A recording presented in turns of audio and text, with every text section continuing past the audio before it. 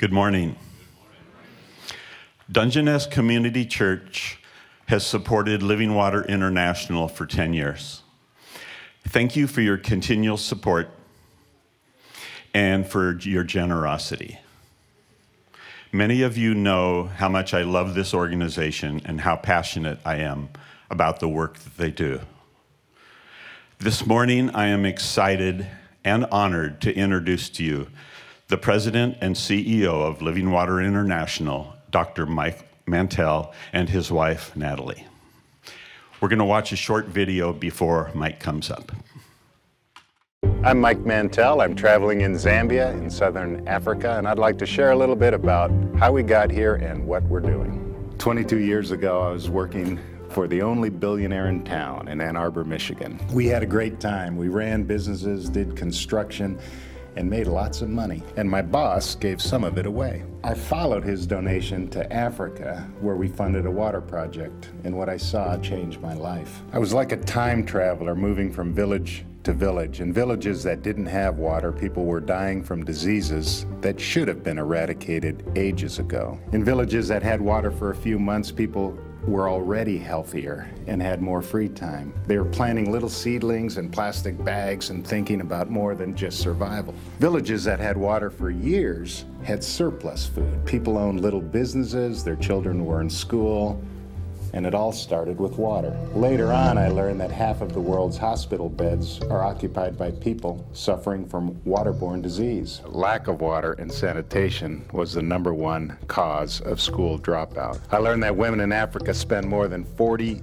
billion hours each year just hauling water, time that could be spent on family, education, and productive work. But what really captured me in that original trip was a moment one afternoon sitting under a tree listening to the sermon on the water of life. When I began to think about that, when I began to pray about that, I wanted to participate in the provision, the access, the supply of water, but also linking water to the living water of Jesus Christ. When I began to look at this last chapter in my life, I wanted to dedicate all of my energies to the most important intervention, and that is access to safe water. Safe water is the fundamental first step in human development. At Living Water, we link access to safe water and the sharing of the gospel of Jesus Christ. If these two things are important to you, sharing life's water and sharing living water,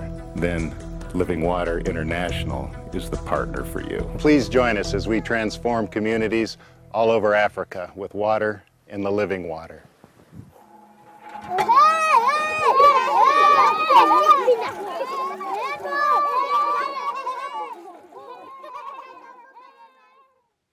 And we are so grateful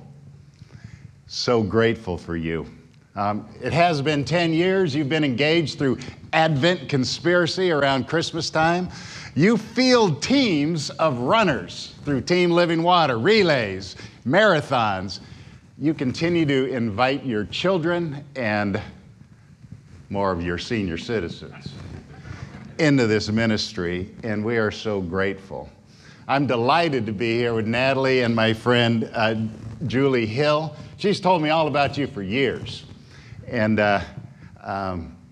it was hard getting here.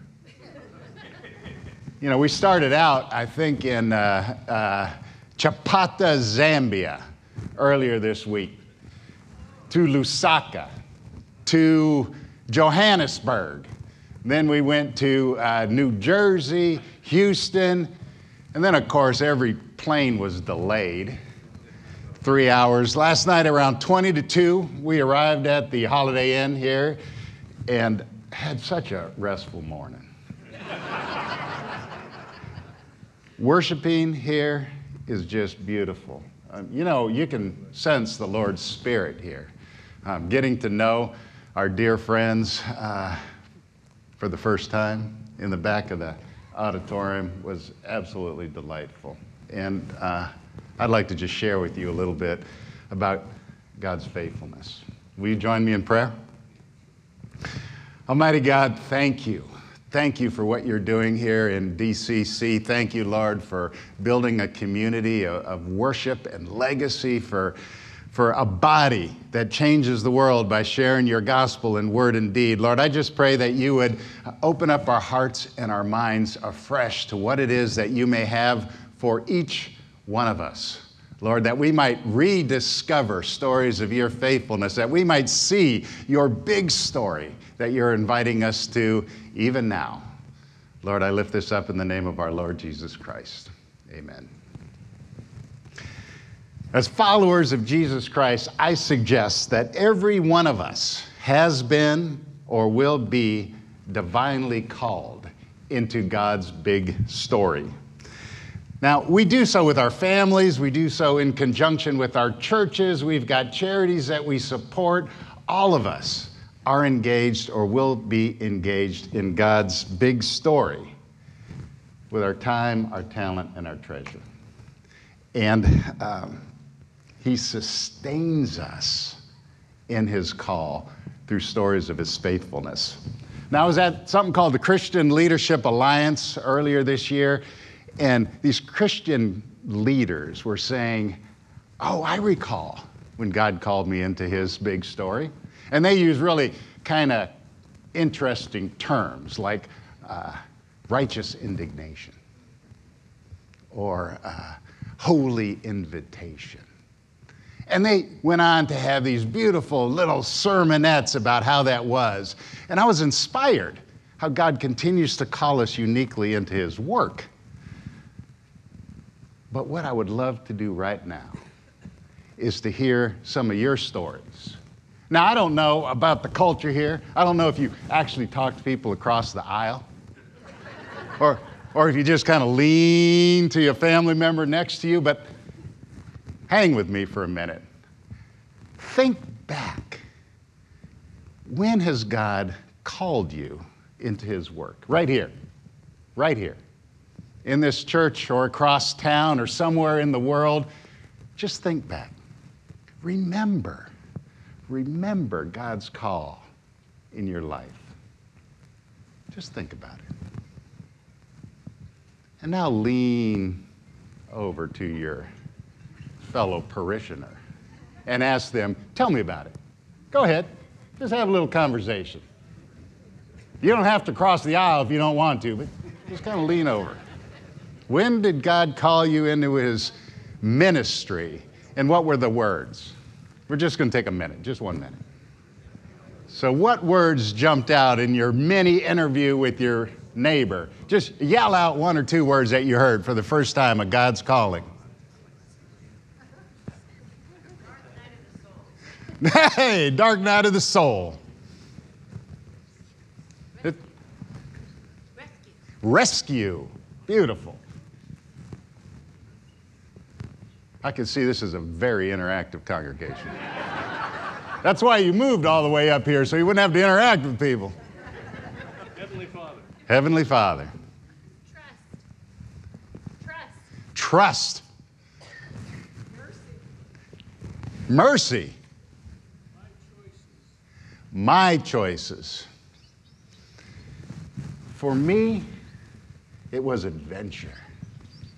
And then it was purpose. And I'd like to just tell you a little story. After business school, I got a job working for the only billionaire in Ann Arbor, Michigan. His name was Tom Monahan. He owned Domino's Pizza. And he hired me to develop businesses, do commercial real estate. And Tom, he was very creative. And some might even say he was a little extravagant. And one summer, he gave me $1 million. And he wanted to put on the world's longest nativity scene, a Christmas light show, 2 miles long. He wanted to put Christ back in Christmas. He asked me to design and operate the world's longest nativity scene. Between Thanksgiving and Christmas, 220,000 people came. They just reached into their pocket and they dropped change into buckets along the route. By the time Christmas was over, there was $117,000 in these buckets in change. Now, because I was operating the show, the owner let me pick a couple of the charities. One of the charities I picked was drilling a water well in Senegal, West Africa. And I was delighted when that charity called me up and said, "Hey, you want to come along?" And I thought, what an adventure. You know, God had planted a couple seeds in my heart, adventure and Africa. And I thought, wow, this is a great opportunity. So I jumped on a plane. But first, I bought myself a pair of Serengeti sunglasses. And I got those zip-off pants, those canvas pants. Now there's a new, kind of oil-based product, plastic pants. But these were canvas to go with my Timberline hiking boots. And I thought I was the coolest guy in the world getting on that plane named Air Afrique. I had always wanted to go to Africa, and somehow God just invited me through adventure. Now, we landed in Dakar, that's the capital of Senegal, and there's a big long line of ancient, old Mercedes taxicabs. They're blue, every one of them's blue. And we got in a blue taxicab and we went for hours into the desert. And we passed camels and beautifully tall people with intricate hair weaves. I was not in Ann Arbor, Michigan anymore. And we were introduced to a Muslim tribe of herders called the Wolof. And they were desperately poor. And they were exceptionally hospitable. And what I saw there changed my life. Because right under the Wolof's feet, 300 feet down, was an aquifer of water. But they had no means to access that water. They had no resources to get that water, but it would change their lives. Started drilling. And when that drill bit hit the water and that gushed up the masthead, everyone started dancing and singing. And the women made these ecstatic noises with their tongues because they knew that their world would be changed forever. And while everyone was celebrating, a Vietnamese former colonel by the name of Loc Lee Chow stood up on a rock and he preached the gospel of Jesus Christ, the water of life, in French. It was translated into Wolof for the community and into English for me. This was in a restricted context, meaning it was illegal to share the gospel of Jesus Christ in that community. Now, I was sitting up on this little sand hill under an acacia tree. It was hot. I was watching the whole story unfold below. And I was just struck. This was impossible. It was impossible that this tribe of Wolofs would access water through an operation managed by a Vietnamese former colonel, paid for by the pocket change of a bunch of people from the Midwest, at a Christmas light show supported by the Pizza King. It was impossible, but still it was happening right there in front of me. The gospel was declared in deed and word, and people's lives would be changed forever. And in a moment of prayerful reflection, a series of thoughts flooded my mind. Only God can conceive such a powerful and impossible strategy. And then I started thinking that, well, if God conceived this, he's engaged in the affairs of humankind. I was in that picture. If I'm in that story, God must know me.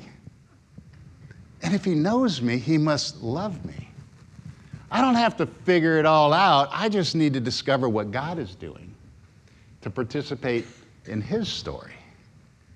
And I could bring along my friends. And God was changing the world.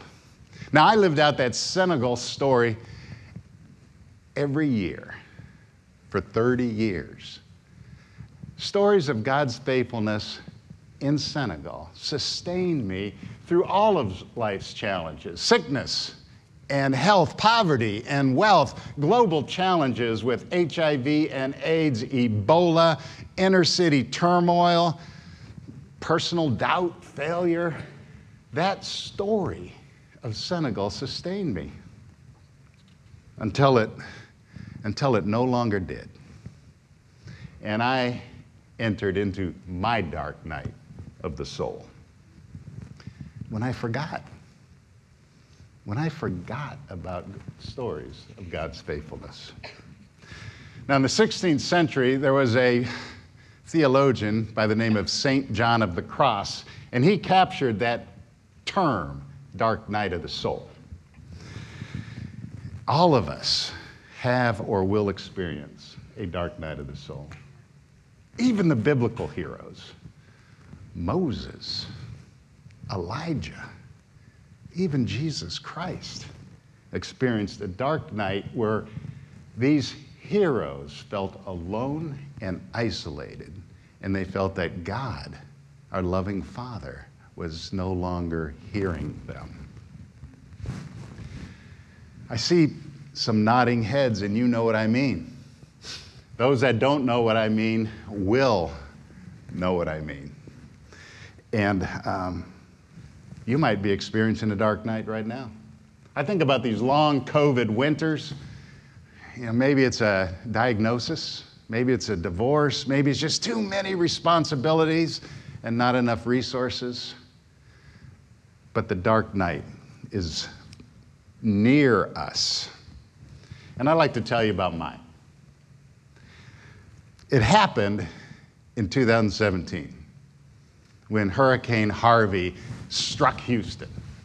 Now, I don't know if you remember Harvey, but Harvey was this incredible hurricane that dumped 6 inches of water on us every hour for days on end. We had 6-foot storm surges, 132-mile-an-hour winds ripping off our roofs. It was the most powerful hurricane that Texas ever experienced. It dumped 19 trillion gallons of water on the city of Houston. Now, a crisis is never easy, but that is what I've been trained for. I've been responding for 30 years to crises, often on a global scale. But this one was different. It was different because God felt distant, and I felt alone. But Hurricane Harvey wasn't the beginning of my dark night. It was just what put me over the top. Because I'd been experiencing a number of professional and personal challenges leading up to Hurricane Harvey. And I began to forget about God's faithfulness.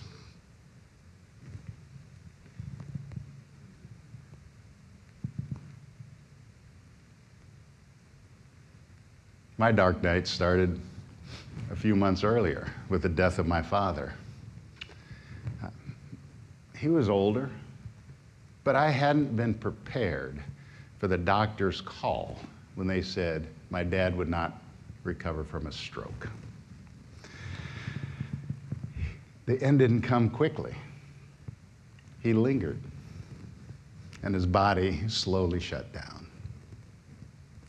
Sometimes I could hardly believe that that frail man lying in this bed before me was the same bold teenager whose family hid Jewish neighbors in the family barn in the Netherlands, and he crossed the Atlantic alone on a freighter.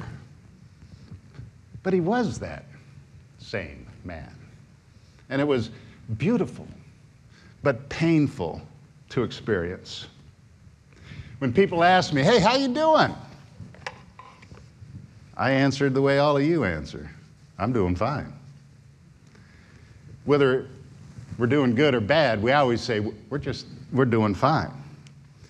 You know, I was sad I was confused, but I had an organization to lead and a family to care for. My wife, Natalie, and our 4 daughters. Things were fine. Natalie is, and has always been, the love of my life. She had been right there beside my dad throughout his death, and so therefore she put off a mammogram. And you probably know what happens next. When she finally had the time to get that test, it came back positive.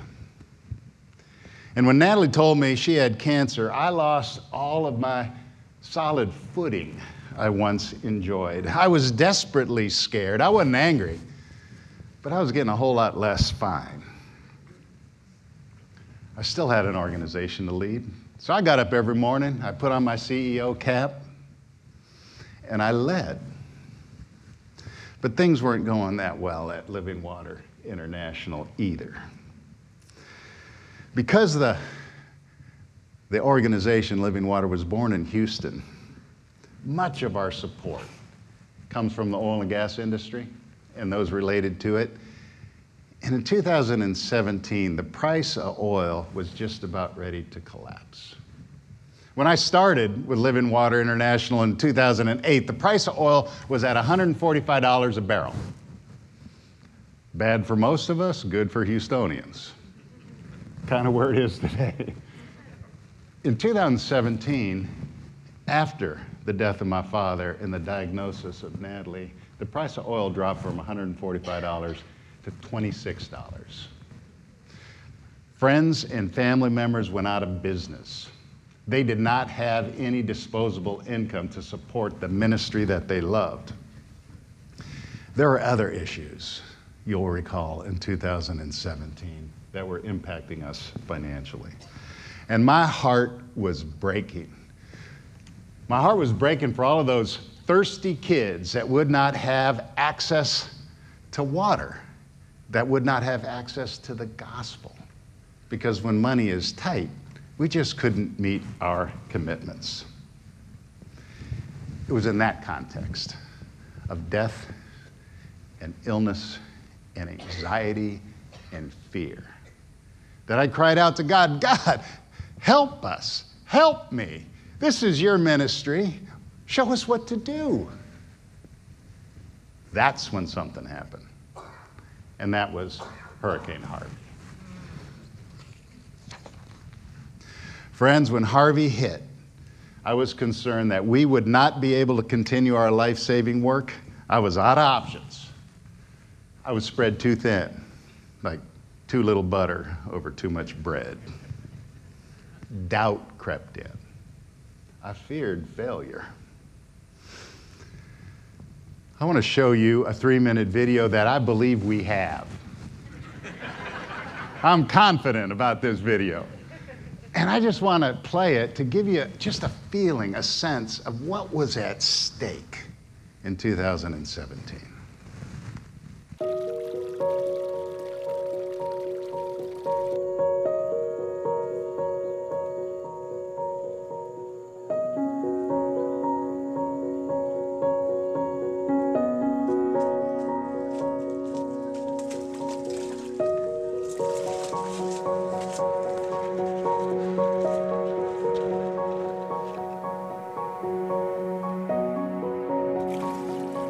Safe water is our most basic need.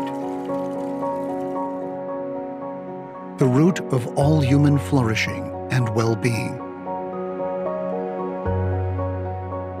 While water is essential to life, 844 million people around the world suffer without basic drinking water service. Many people still drink from surface sources, like rivers and lakes, and others collect water from hand-dug pits, contaminated by pollutants and parasites. Dirty water makes families sick, endangers women and children, and limits the potential of entire communities. But with safe water, parents are empowered to advocate for the health of their families. Kids have more freedom to dream and play and attend school. Women have the time they need to care for their children, start businesses, and lead their communities. Churches with safe water wells become hubs in their community's collective life, bringing neighbors together to gather water and experience the love of Jesus. That's why, in communities where we work, Living Water engages with local churches. Through those relationships, we are able to communicate the gospel message to spiritually thirsty people. We believe God is calling the global church to respond to the physical and spiritual needs of our hurting sisters and brothers. Across the globe, our staff, churches, and friends like you are working together to lead gospel-centered change. Water brings us together, but Christ unites us for a greater impact. And as we share safe water and living water with those who need it most, we grow as one, deeply rooted in the love of God.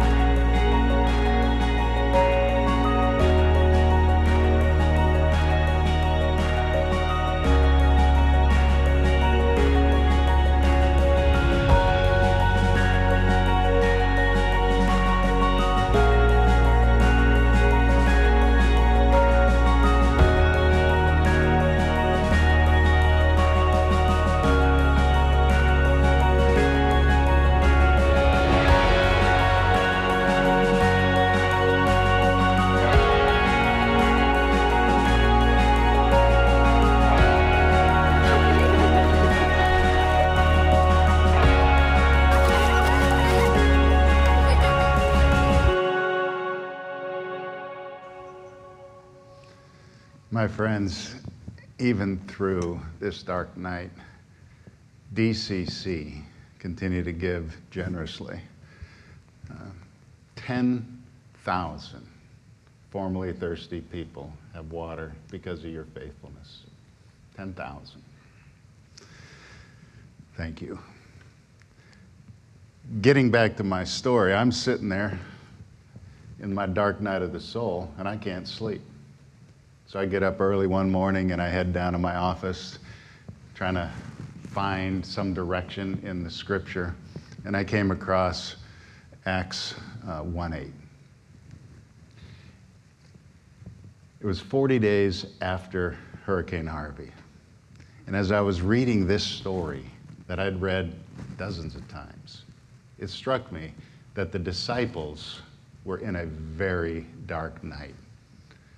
40 days after the death of their Savior. Coincidence?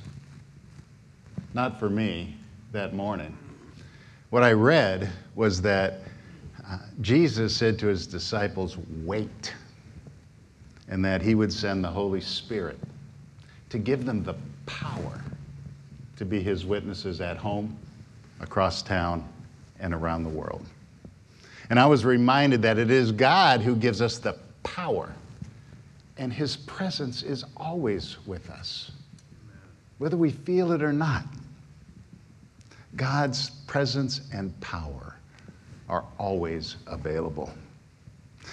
God is always asking us to rediscover through his scriptures. Remember the Lord your God that brought you out of the land of Egypt. Remember the Savior in the days of your youth. Remember the Lord when you're in a strange land. Remember, remember, remember. I began to look for more and more stories of God's faithfulness. And what I was surprised at is not all of his stories were in the ancient scriptures. Many of them were in the lives of my friends. Many of them were in my own life. I had just forgot about God's stories of his faithfulness. They're right under my nose. So I began to retell these stories to myself. I began to retell these stories to others. I put some of them in this book, Thirsting for Living Water, finding adventure and purpose in God's redemption story. a lot of small groups go through this book to try to rediscover not my stories, but God's faithfulness in your stories. You know, stories are powerful and they have a multiplier effect. Stories stick with us. God created our minds to love stories. If you watch someone on an MRI machine as they listen to a story, it's like fireworks. The different parts of the brain light up. Your brain actually starts to sync with the brain of the storyteller. That synergy allows us to discover deep meaning. And that learning sticks with us. By some estimates, data delivered through stories sticks with us 22 times more than data delivered through facts. The second is that stories help us to reflect. What a gift spiritual reflection is in our lives. As we reflect on a story, we see how God shows up. We see how others showed up, how we showed up, what we want to do that's the same or different next time. And finally, stories inspire us for the future because they show how God has been faithful in the past. His faithfulness of the past equip us to discover what God is doing today. Looking at what God is doing today helps us to join his big story tomorrow.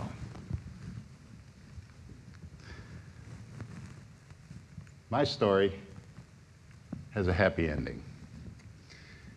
It's a little story. It's a big story in my life. This is a picture of Natalie ringing the bell at Methodist in Houston. God would have still been faithful had Natalie's outcome been less favorable. But I give God thanks every day for the mercy that he has shown her. Now, even in the wake of Harvey, God provided generously for us. Every water project we had planned was completed. Every training session was done. Churches were thriving. People were accessing water. They were hearing the gospel. God provided through the faithfulness of his people. Oil prices eventually improved, and our Houston and Dallas supporters began to rally once again. In closing,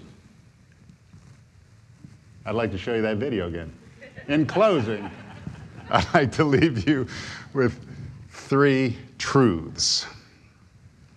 The first is that God loves you, and he continues to invite you into his story because we serve a master strategist. His plans are bigger and bolder than anything we could ever think or imagine. God is working beyond our wildest dreams, and he wants us to be a part of that. Second, God is equipping you to do this. You don't have to have it all together. You just need to join God in the place that he is. And this is regardless of age. You can never be too old, you can never be too young, because God is continuing to work. Now, I've been reading Genesis this week, and it struck me that Abraham was 60 when God promised that he would have a son. Do you know how long it took for him and Sarah to actually see this son? Another 40 years. Moses was educated in the courts of Pharaoh for 40 years before he got educated in the desert for another 40 years before he was invited into God's big story, bringing the people of Israel out of Egypt. I believe that God is equipping you and equipping me because the world needs us. The world needs us to show up with stories of God's faithfulness. We need to tell his stories to a thirsty world. Stories of God's faithfulness can be found throughout our lives. You are cordially invited to download a free app to help you discover your own stories. The little card there on the table out there. I would encourage you to do so. Because Jesus assures us that I am with you always to the end of the age. And that, my friends, is a story worth telling. And if you're ever in doubt of that, tell a story. Thank you.